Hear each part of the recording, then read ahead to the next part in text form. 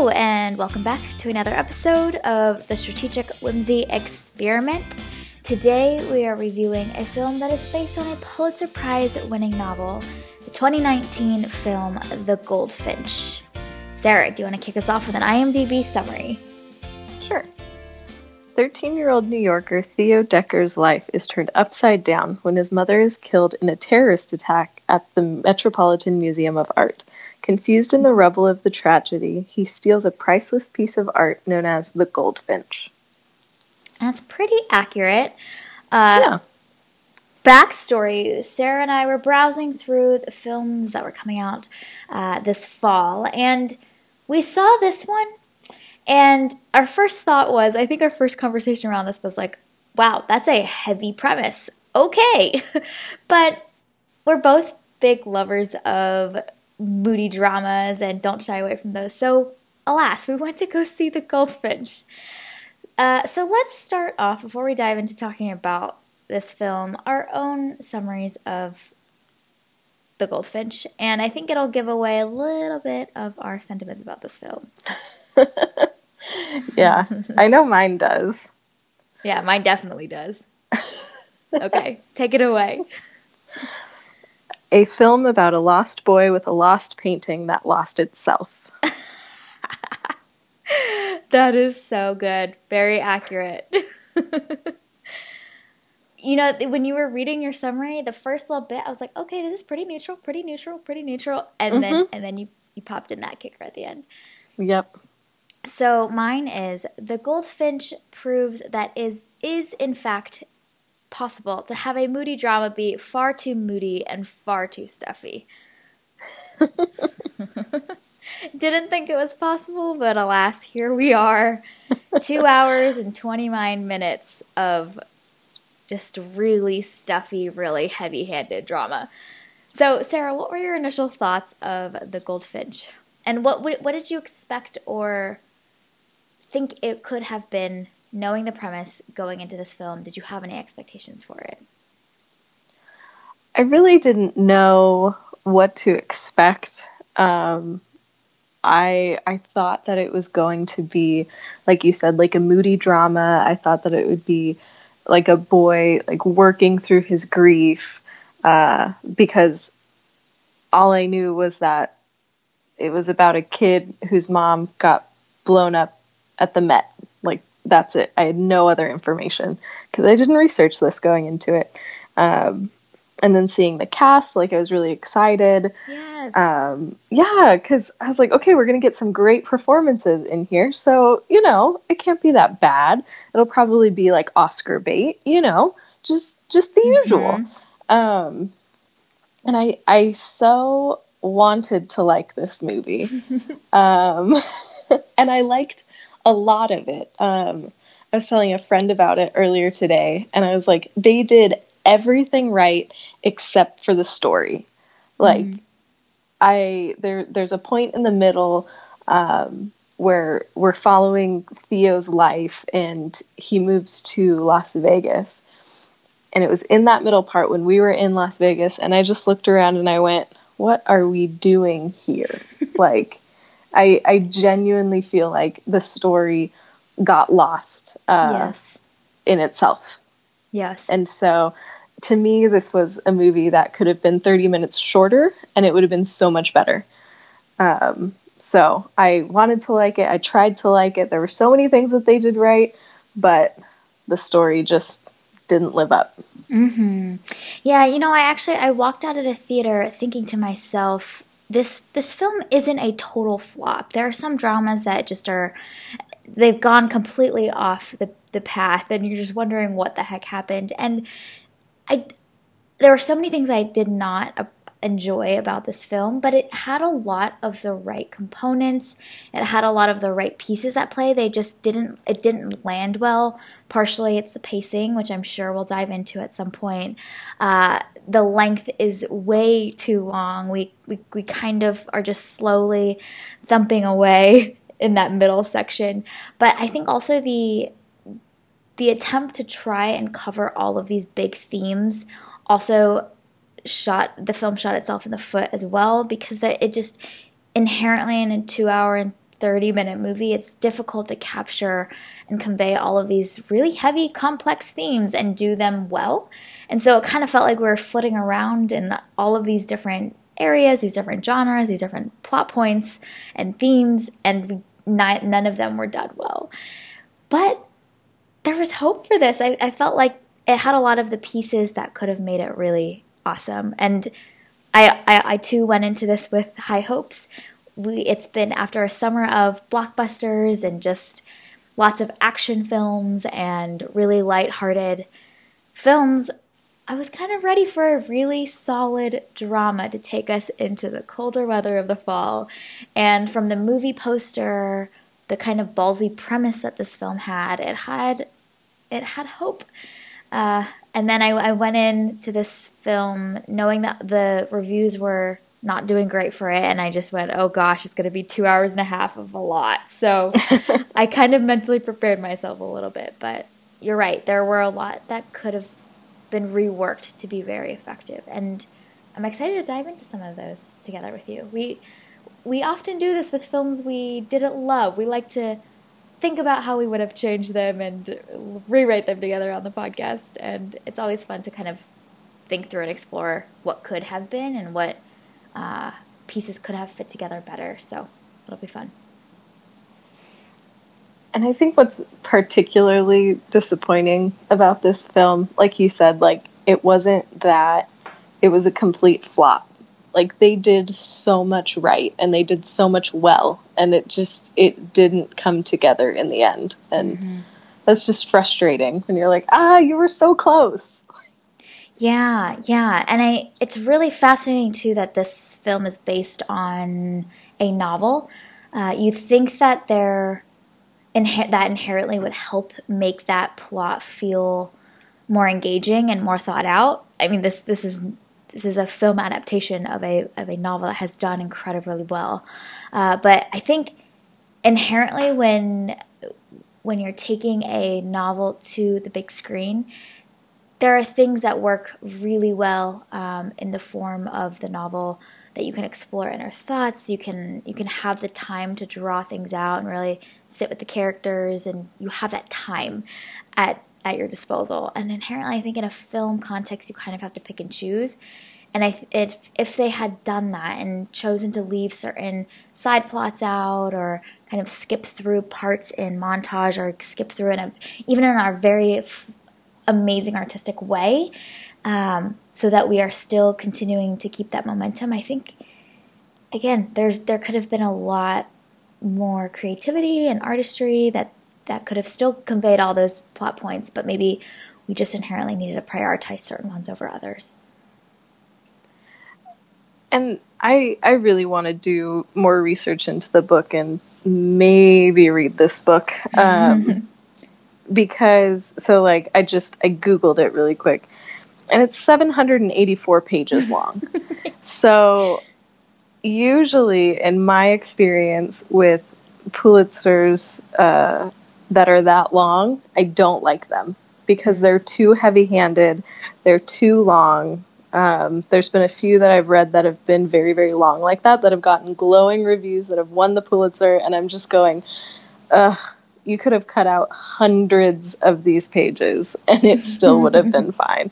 So my guess is that we would still have the same problem with the novel that we do with this movie. That's fair.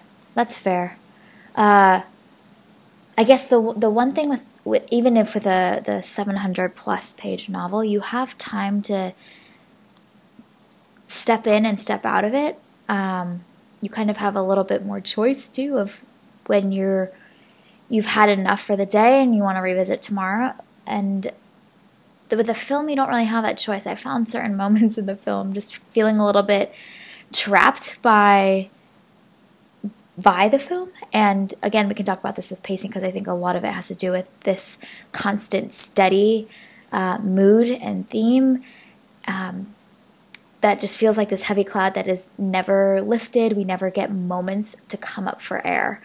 And I think it made it harder to swallow, and it made it just feel a lot heavier than I think it needed to be.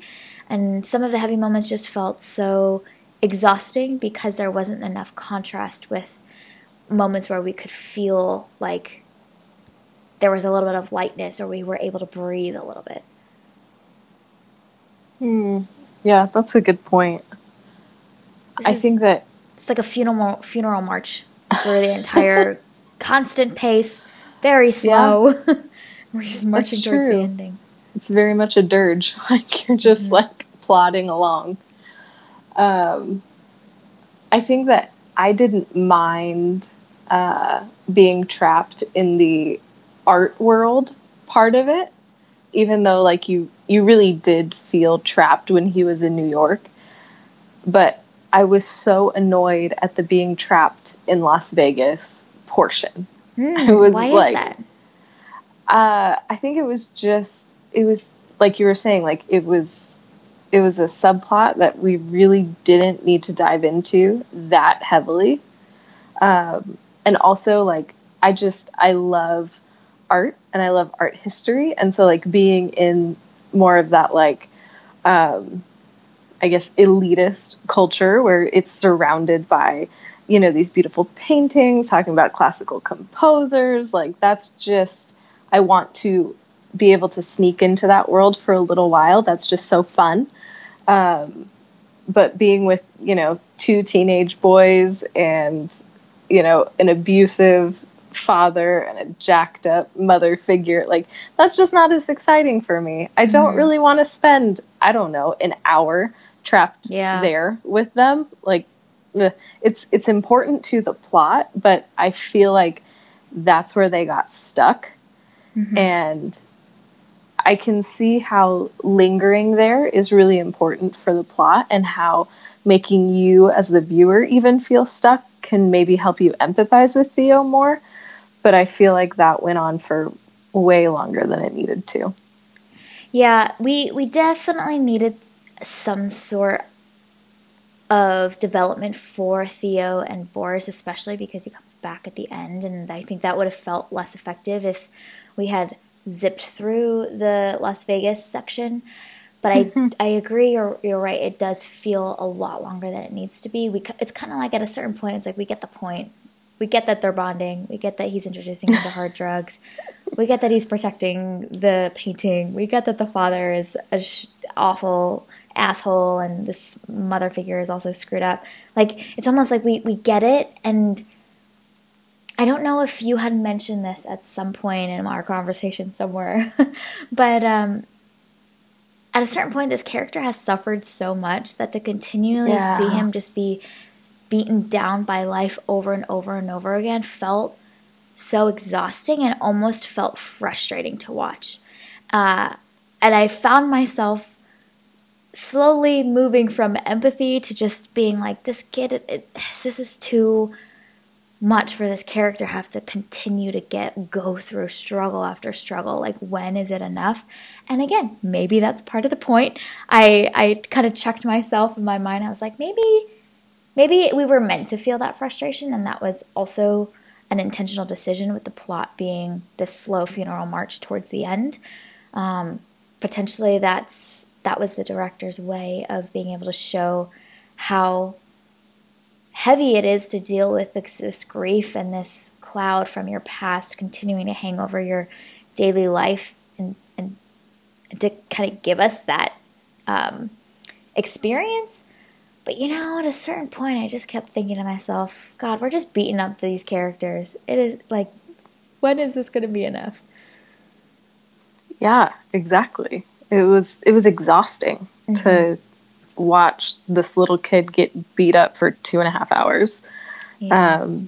And I think those moments with Andy in the beginning and then Boris in the middle, I think we're supposed to be those lifts and those joyful moments, and those moments where it's like, okay, yeah, maybe this kid can be okay as he's coping with this momentous grief and this awful trauma that he's suffered through. But so much of it, just even in those joyful moments, there's still this immense sadness and this immense heartbreak, and going, oh my gosh, this poor child. And you want to take him and put him in a little protective bubble and just like, okay, here, go somewhere safe. And that is not how this movie works out. Yeah, and I think, frankly, there's a lot of moments in life that do feel that way, where you have this moment of sweetness, and yet there is this cloud hanging over it and tainting a lot of it. But I think from a filmmaking perspective, for us as the viewer to sit through this 2 hour and 29-minute endeavor, I think we needed those moments to feel lighter. And again, I'm checking myself, and maybe that was part of the point that this film is trying to make. But it's almost more effective to have those moments be a little bit sweeter, a little bit lighter, and then to see that be ripped away from him again. I think we needed. I'm imagining this graph in my mind because my brain thinks this way, but it's like this: we go through this steady, constant line, horizontal line on this XYZ axis, just going straight across. And I think we needed a little bit more of these highs and lows to make the plot feel a little bit more dynamic, a little bit more lifelike, but also for the heavy moments and the traumatizing moments where he's again ripped away from this place of comfort and joy and love that he's found with this family. I think it would have been more effective. And it's almost like we didn't get enough of that contrast for either of those things to land. But the moments with Boris and the moments with Andy, like, we needed that to be funnier. I'm trying to think how they could have done that and it not come off as cheesy. Or yeah. And I don't think that they would have been able to do it. I think that they infused as much humor and as much levity as this heavy story could provide. I think if they had, I think you're right. I think they needed a bigger contrast, but I think that they couldn't do it with this storyline and it be effective or it feel genuine. Yeah. And it's interesting because this is one of those moments where there was a trade-off made, and they definitely chose one of the routes.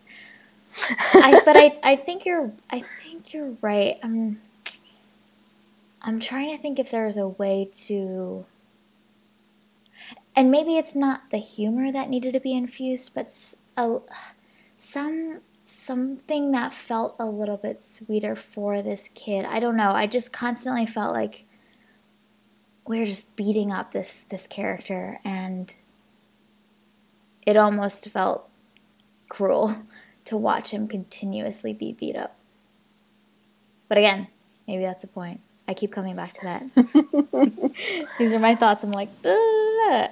But again, maybe that's the point. Life sucks. Get used to it. Yeah, that's what's the point phrase? Of the Goldfinch. What's the phrase that Boris said that I loved? He's like, life, eh? Okay, so we had some problems with pacing, but maybe trade-offs were made, and that was a very intentional decision that they made. What did you think about the way that the plot unfolded, where there was this flipping back and forth in time between the moments in the bombing and then when Theo is older? What were your thoughts on their choices there? And again, potentially, well, I mean, maybe we'll insert this disclaimer. Sarah and I have not read this novel, so potentially that is the way that the novel is telling the story, and thus the film has followed suit as well. But in general, how did you think that landed in how the story unfolded? I think it was fine. Like, I don't know that it, this is a really annoying answer, but I don't know that it either like added a whole lot, but I also don't know that it like really detracted from it. Mm-hmm. I think that it's one way of telling the story. I like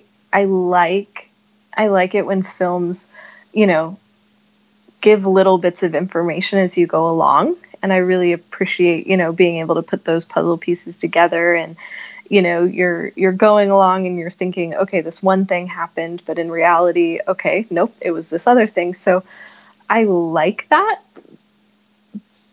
but it was fine. Okay. Like, there's nothing about it that particularly bothered me, but I also didn't love it. I think that there could have been other ways of telling it that would have been just as fine. Yeah, it was okay. Okay. Okay. Yeah, my thoughts on it were that it was effective at the beginning of the film.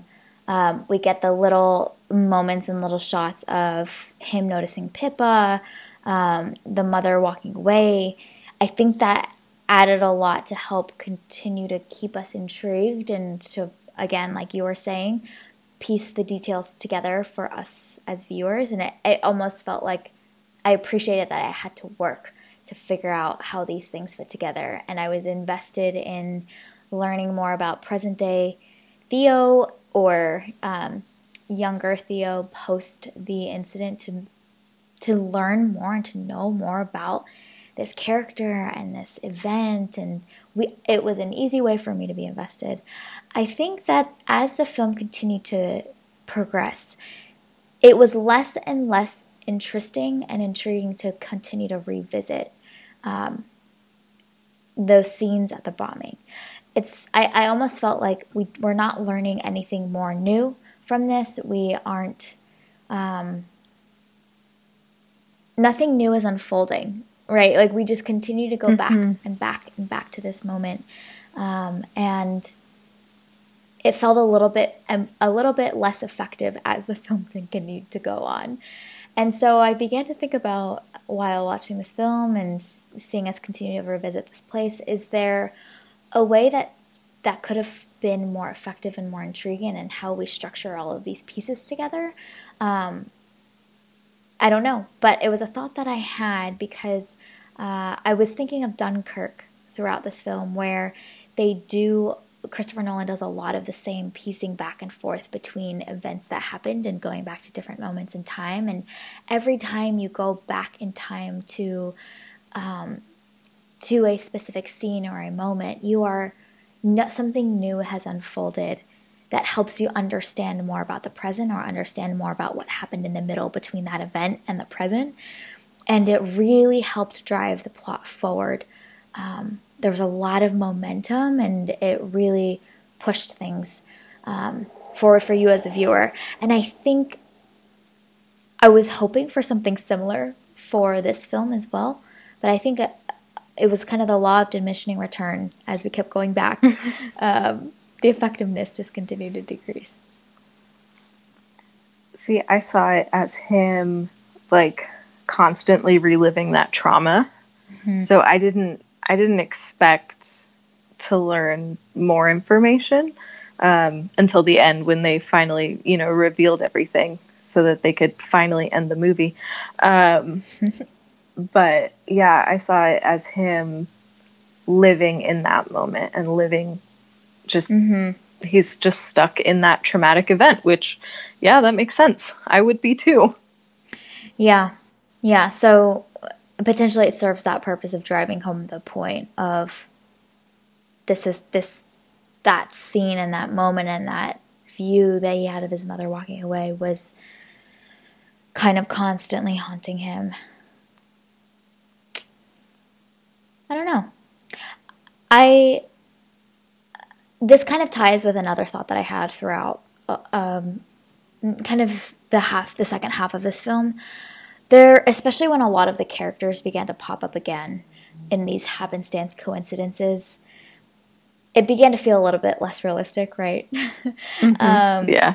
And I think in general, a lot of components of this premise of the painting and it surviving through all of these moments and it being this little semblance of a miracle, and just even a lot of the visuals could have lended itself for this film to be a little bit more stylized and a little bit more fantastical. And I don't mean that in the sense of it being magical, but I was thinking about the way that The Great Gatsby was very stylized, and I think it helped us, what's the word I'm looking for? Suspend our disbelief for some of the things that felt unrealistic. And especially when Boris reappeared and Pippa reappears, and all of these moments that feel a little bit too unrealistic to actually happen. It's like this needed. I was wondering if it would have helped to have things feel more stylized and a little bit more fantastical to help us really buy into that a little bit more, because I think it's began to lose me towards the second half when there's all these big scenes where Boris and him are going to Amsterdam and they're pulling out these guns, and it kind of began to just lose me a little bit of like, this is no longer in the realm of realistic possibility. So I think in general there's a little bit of the intrigue of Hobart and Blackwell and this antique shop that could have lended itself really well to being fantastical. I'm curious your thoughts on that. Yeah, when Boris showed up, adult Boris showed up, I was like, oh God, no. This Yeah. movie's already too long. Just Yeah. end it. Like I was over it. Like Pippa showing back up, I believed. That makes sense. Yes. She has a connection to Hobie, so okay, I get that.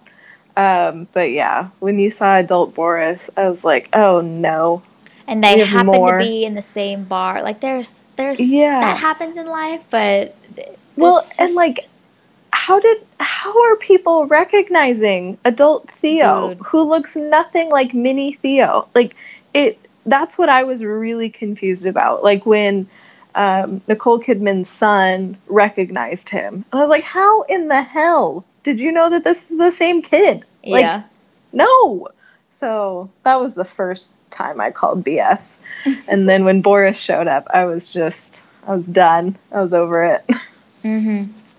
Yeah, and I think a lot of those plot points I think would have been easily forgiven, or we wouldn't have thought twice about if this was told in a way that felt a little bit more like a story from a different time, or it just it felt like it was trying to be realistic, as if this could actually happen, and a lot of the plot didn't reflect that.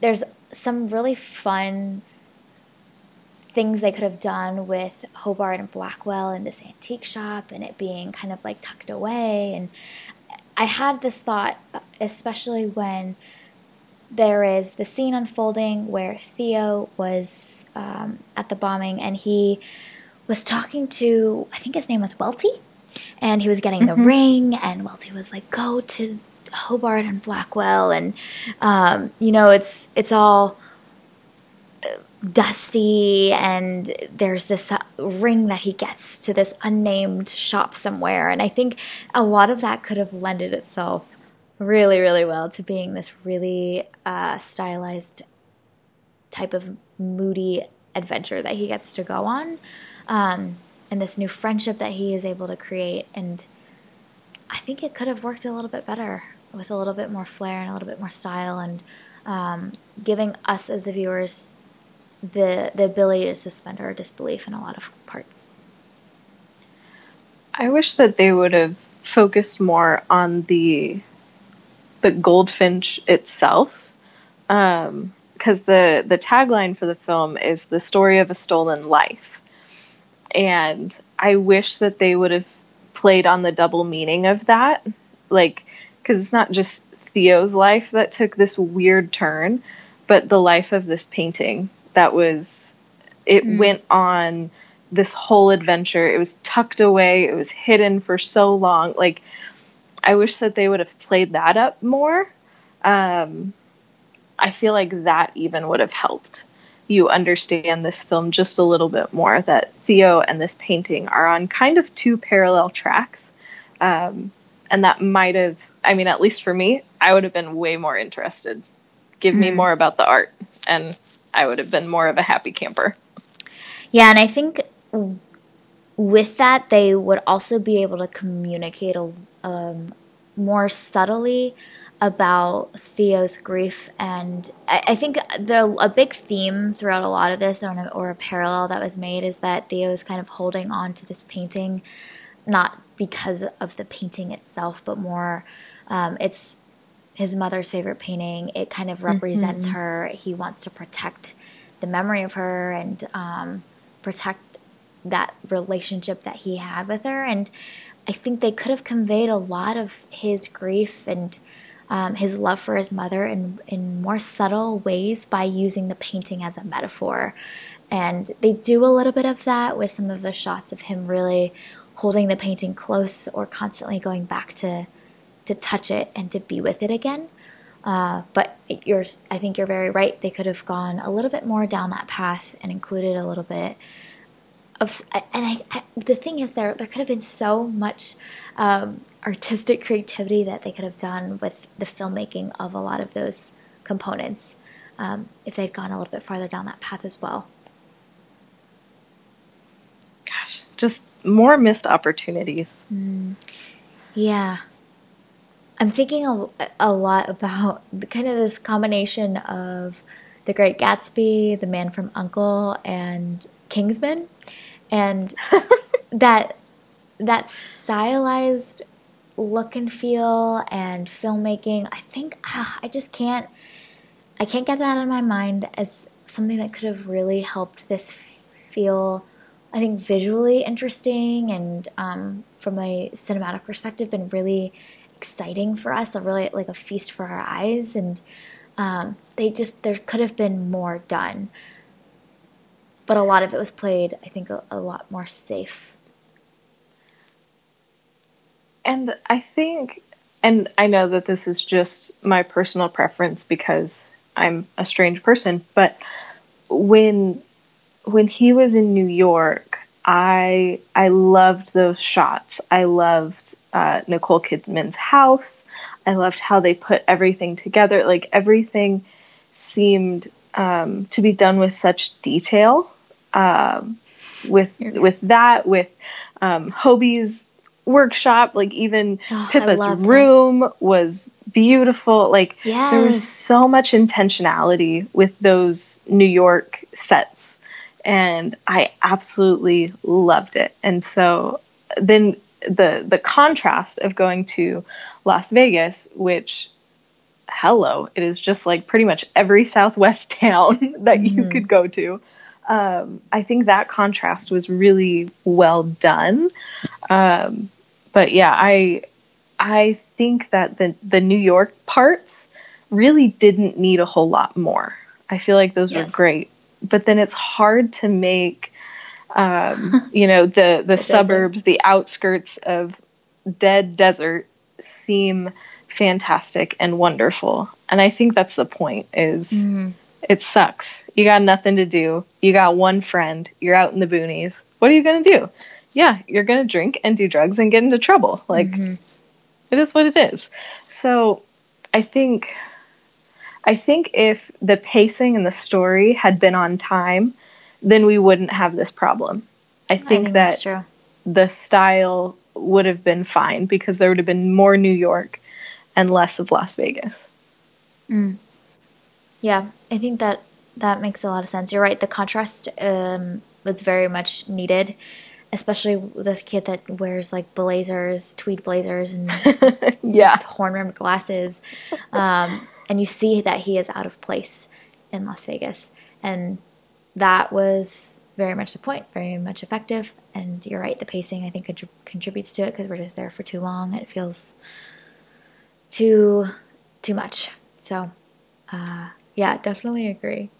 I'm curious what your thoughts are about the ending, specifically that scene where Theo is talking to Boris, and Boris said something along the lines of, we've done a lot of bad things, but potentially this is the universe's way of making good things come out of our bad things. Had we not gone to Amsterdam and tried to get the painting back and killed those people, like maybe the painting would not have been discovered again. And internally, I was like, I can see what you're trying to say here. Like, there's this desire to take a little bit of the guilt and the shame off of his back. But at the same time, I don't think that that is totally morally sound. So I'm curious your thoughts on that scene and how you received that. With that scene, I was still bothered by the fact that Boris took Theo out into the freezing cold without a coat on. Like I was still stuck on that by the time we got Oh, to this scene. So I was still yelling at Boris for not being more attentive to his friend when he was attending to his friend. But yeah, that's very much like a the end justifies the means kind of rationale, and I think that's really really problematic thinking. And I love the idea of like, okay, we rescued all of these paintings. They're going to be seen by people. Like, I absolutely adore that because art is meant to be shared with the world, and that is so important. But I think the way that they got to that point is way too convoluted and really really messed up. Like, you I mean, you shouldn't be doing all of the things that you're doing and then go, oh, we saved a few classic paintings. They are incredible paintings that need to be seen, but one doesn't justify the other. yeah. Yeah, and I wasn't sure if we were meant to feel that dissonance, and we were meant to understand that as a way that these characters that have just been through hell and back are trying to find some moment of comfort together and to ease their guilt and their shame and just to ease the internal demons that they're fighting against. Or if the film is trying to show that there is indeed good that comes out of our bad. I would like to assume the former and that it's meant to be these characters are just trying to find some moment of peace together. But it was a little bit questionable. And if it is indeed the latter, there's a little bit of some warped morality that the film concludes with at the end. Yeah, I definitely read it as the latter, which I think I think that they took a good thing and then they went too far. Like, it makes me think of a completely different genre. Oh. How Inside Out is all about how there's always a twinge of sadness, even with your happiness, and like that's okay, and that's like part of the beauty of life. And so it felt like they were trying to do something, profound and wonderful, like Inside Out did, but they just didn't. And unfortunately, like, you don't see growth in these characters, Yes. so you don't want to, or at least I didn't want to excuse their actions. Like, these two people have been through hell and back, and that is awful, and they suffered through crazy traumatic experiences that nobody should have to go through. But in my mind, that still doesn't excuse your behavior. And so I like you really really struggled with that ending, but by that time I just needed the movie to be over. So I was like, whatever, you can have your jacked up way of thinking, please let me get out of this theater. Yeah. I think the biggest problem that I had with it as well is that hypothetically the film doesn't end, these characters continue on into their lives. There was no moment of growth or of a changed perspective or a changed mentality. And so if the conclusion is what we've done will somehow the universe will correct it in some way, it almost felt hopeless for these characters as they go on to to their futures, because they will continue to fall back into these destructive mentalities. They'll find themselves in really difficult, destructive situations again.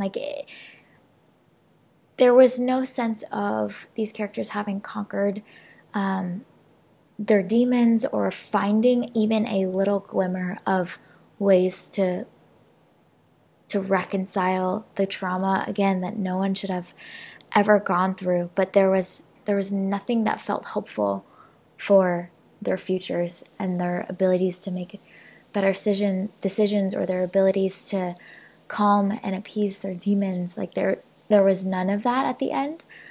And so you're right, you did feel like the film ended, and we kind of are at the same place that we were when we started.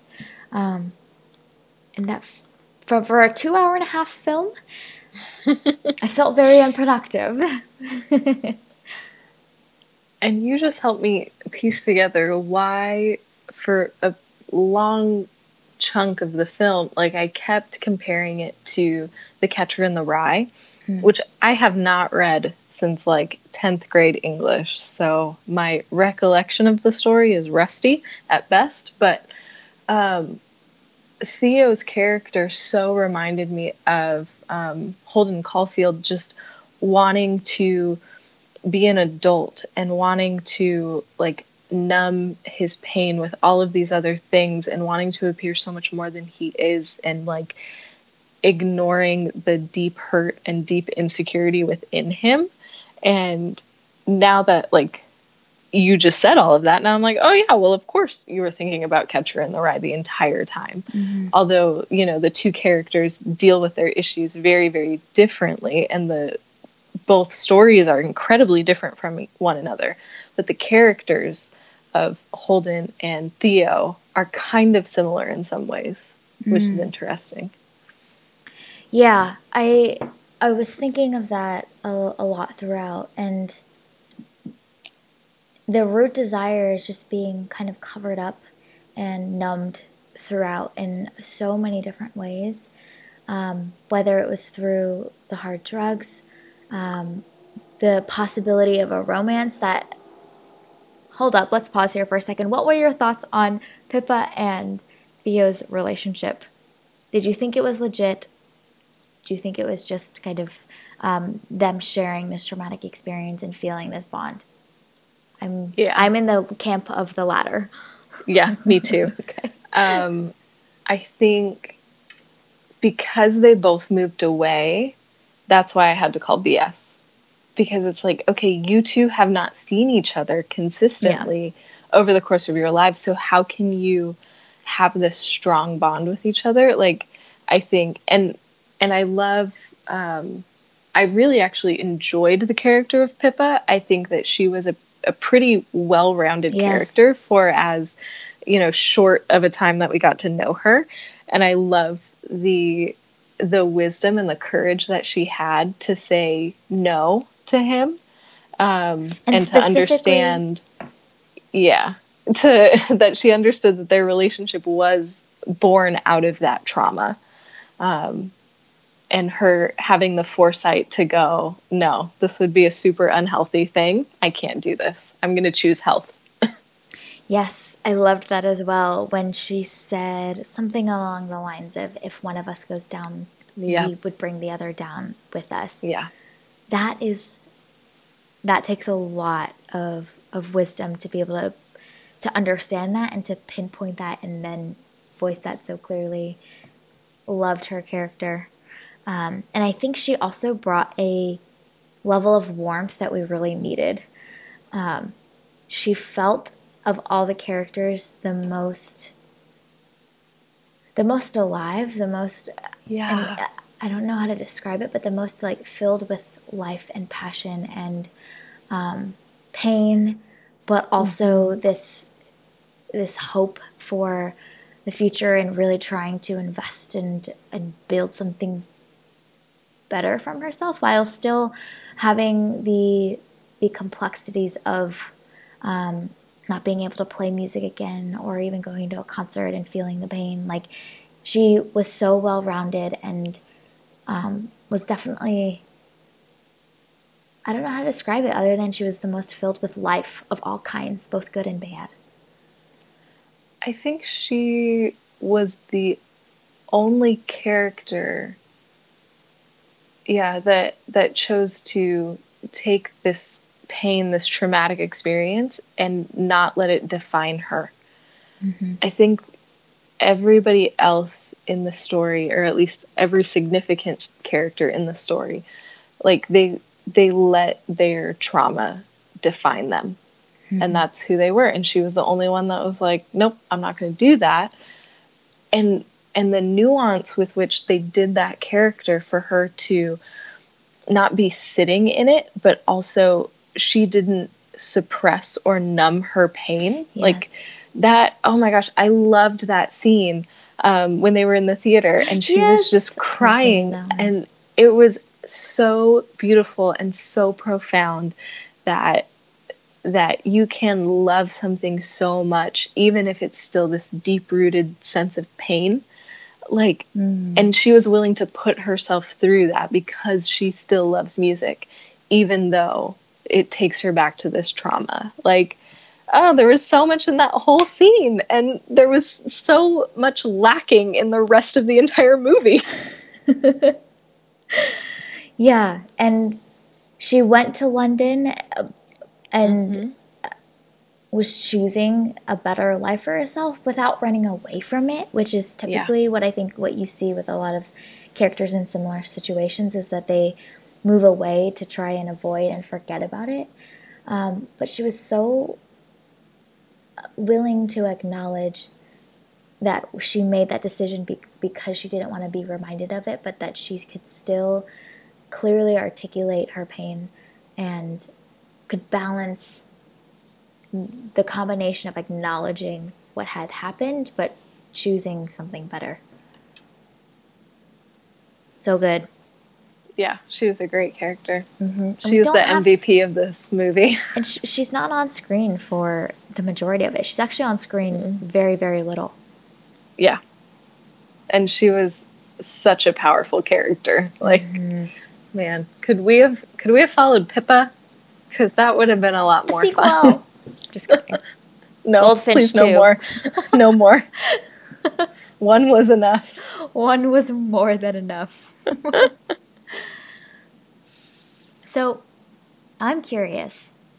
What type of folks were in the audience at your theater? I am so curious. Well, I went to the earliest showing. So it was A little me bit? Uh-huh. and two older people. And In the that whole is theater? it in the entire theater. Oh There my was goodness. only three of us. That's amazing. Oh my goodness. Yeah, I typically when I go to see a film, I'm excited for when the previews have bright white or bright colors on it because that means I can see who's in the audience. And I will often walk a little slower just to see if I can catch a glimpse because it's always really fascinating. My theater had a total of 10. Wow. Well, I saw a Sunday night showing of this. And I would say the average age of the theater was about the average age that you see at the opera. So very much around an average age of like 60, and I bring that average down a lot with my outliers. So it was. I was thinking about as I sat down before the film even started, who the target audience for this film is because it didn't do well in the box office at all. In fact, it was pretty disastrous opening. I think the premise itself is already going to detract so many people. It's the weather's getting colder, we're entering a busy season, school's starting. Like, who wants to see a film about a terrorist bombing in New York City at the Met and then a young child's process of grieving?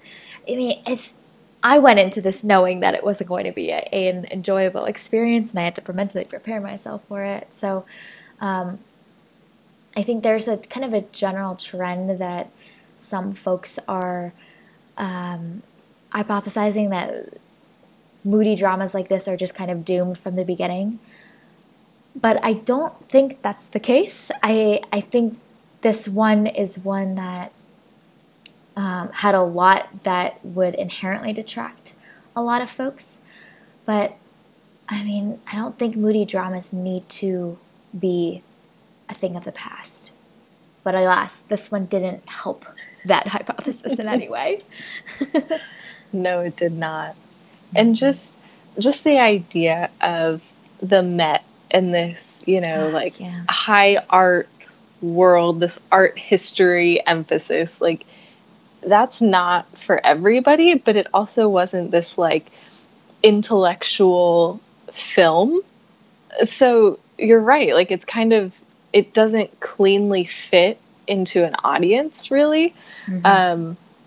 Unless you are a literature nerd who loved The Goldfinch, Yeah. which many, many people did because it was on the New York Times bestseller list for weeks and weeks and weeks. So I think they were relying on that and the fact that it was so popular for so long. But the hard part about that is the book is always better than the movie. And so that's, if I had read the book, I probably would have been reluctant to go see this movie. So I think that they had just bet on certain groups showing up and they bet wrong. Yeah, and I was thinking to myself, would this film have been more effective to just be released on streaming directly? Like, this inherently, so many components of it are not going to draw a crowd in theaters. And can this just... I wonder what the thought process and the rationale was to choose to have it be a theater release, because I'm sure that they went back and forth deciding on how this would be distributed.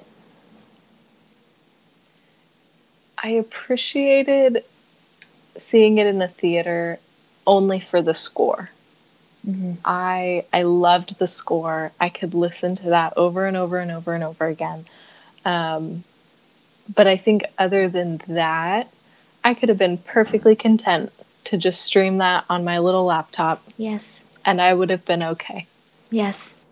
Me as well. And then I could have taken breaks. Oh, for sure. And it's interesting because this film was, I think it opened the same weekend as The Hustlers. It did. Which, I mean, take two films that could be more opposites. You've got one really fun comedic romp about strippers, and you've got one incredibly moody drama about art history based on a Pulitzer Prize winning novel. Like, and there's a clear winner from this round of this fight. Yep. Yeah. And I'm from a marketing perspective as well. I mentioned I was going to see this film to a lot of friends, or just, the question of what are you doing this weekend? And not a single one had heard of it. And yet I did get many questions of, hey, are you going to go see The Hustlers? You want to see The Hustlers? So me too. Yeah. Like, it seemed like at work everybody was talking about this movie, and quite honestly, I had not heard of Hustlers, so I was just way behind, but I always am. And you're right. I talked to one person, and they knew The Goldfinch because they had seen a preview for it while they were streaming something on Amazon. That's the only reason why they even had some faint recollection of the name. Yeah, I mean, J-Lo definitely probably helps The Hustler. Oh, yeah. With the marketing. But, I mean, The Goldfinch is not this super obscure indie drama. I mean, it's also got some great star power behind it, with Nicole Kidman and Ansel Elgort, and I was surprised that it was completely obsolete and not a single person had heard about it. Yeah, it was the star power that intrigued me. I mean, when you see Nicole Kidman and Sarah Paulson in a movie together, I'm like, yes, please. I'll watch that. Yeah. Now I kind of regret my choice, but that's fine. Hey, we saw it. We needed to see it. Can we also just take a minute to talk about Sarah Paulson's character? Oh my gosh. The last time I saw Sarah Paulson was in Glass. Yeah. And she came on screen and I was shook because I could not believe it was the same human. It was great. She was fantastic. I loved every bit of her. Yeah, she did. That was an incredible transformation Oh for my her. God. And I It's loved the great. way that her and Luke Wilson played off each other. And I mean, I was surprised by him too, because He was he's great. usually like the good guy. And so Yes. to see them both have these transformations was very enjoyable to watch. It was awesome. He was really great as well. They made the Las Vegas sequence a little bit more bearable. Yeah. I have to say, it was really awesome to see Nicole Kidman just absolutely pierce the screen in every shot that Yes. she was in. My gosh, she played that character of being so what's the word I'm looking for? She was so closed off and remote, and yet you could tell that there was this level of care that she had for the boy. And I think that dissonance and that subtlety was really well done by her. I was very impressed. I also loved seeing all of her outfits that she showed up in. It was so fun. But I think she did a great job as well. Yeah. I love that we were able to see her shine and see just how phenomenal of an actress she is in such a subtle way and in such a complex character. Yeah, I wanted so much more of her. Yes. Yeah. And then I think especially seeing her in her older form in the second half of the film, and Yeah. you could really see this level of warmth that I think she didn't have in the earlier parts. This little bit of being able to put her guard down a little bit more, to no longer feel the pressure of being the stately woman that she felt in her younger years. And it was really neat to see the way that her character's aging had influenced her demeanor. And you see her represent that really well in the way that she played the older version of, what was her name? Mrs. Barber. And I think there's even like a deeper complexity to that of she had nothing left to lose. So she didn't have to keep up the facade and she could be more of her true self by the end. Because there was nobody left to impress. Her husband was gone. One of her sons was gone. Like, okay, she's just going to live her life now. Yeah. Is there anything else that we haven't talked about yet that you wanted to call out? I did want to call out another moment where I was, as Jen would say, shook. Because when he unwrapped the quote unquote painting finally, Yes. and it was a civics book, Yes. I had to take a minute because I am 93% certain that is the exact same civics book that I used when I was in 8th grade. No. No way. I was just sitting there going, "Oh my God, they used the correct civics book. How did they know?" Did you also keep it in a storage center wrapped in many layers of newspaper with your hard drugs, Sarah? See, no, I did not. I also did not, hold it close to me in moments of grief on my floor. I had a very different relationship with my civics book when I was in 8th grade. Like you opened it and read from it and studied it? When you had to. Like when the teacher said, open your book to page, da-da-da-da-da. Yeah. I mean, but I was just shocked that they used the civics book that I used. And it's a very distinct design of the civics book with the bright red, so I don't doubt that probably was the same one. It's not like it's a generic one. You probably would have remembered the bright red and the way that it was laid out, Like, Interesting. that's Interesting. They did the their educational, the education system in the Southwest was pretty consistent between Las Vegas and Tucson. Who knew? The attention to detail. Look at that. That is so funny. So I that whole appreciated scene that. is meant to be this like really emotional moment for him, and you're just like, that's my civics book. I was racking because I saw it and I was like, oh, was that my civics book? And I was trying to like recall. I don't remember 8th grade. Who does when you enter into adulthood? But like it looked so familiar. I'm so certain that was the same civics book that we used. Please stalk yourself in your previous life, whether it's photos, go through old things. I'm so intrigued now. But it's funny that in the climactic moment of the entire film was entirely lost on you by this small coincidence. I was completely distracted. I was also over the movie at this point in time. So it's like, yeah, whatever. Yeah, I think about like an hour and a half in, I was like, I'm going to have to strap my seatbelt in and make sure I sit in my chair.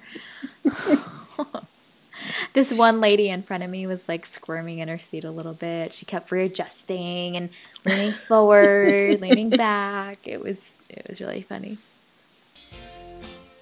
All right, well, this was our review of The Goldfinch. It is out in theaters. I think it'll be out in theaters probably for the next couple of weeks. It just was released. We typically say we recommend this film or we don't recommend this film. I think this is one that is interesting to watch to see the choices that they made, especially if you read the book. It'd be probably pretty fascinating to see how they've represented this. But as Sarah and I talked about through our review of it, there was a lot of heavier moments and difficult sequences to get through. So it's a long film. Prepare yourself for 2 hours and a half of it. But there's some really great things that the film did and a lot of potential. So go and see the bits that worked really well, the acting that was fantastic, the score that was fantastic, and then pick apart the other parts and think about maybe how or what you may have explored differently as we have. So we will see you next week with another episode. In the meantime, infuse a little whimsy into your life. Do something just for the sake of it, just because you love it. This is our little strategic whimsy experiment, and we will see you soon.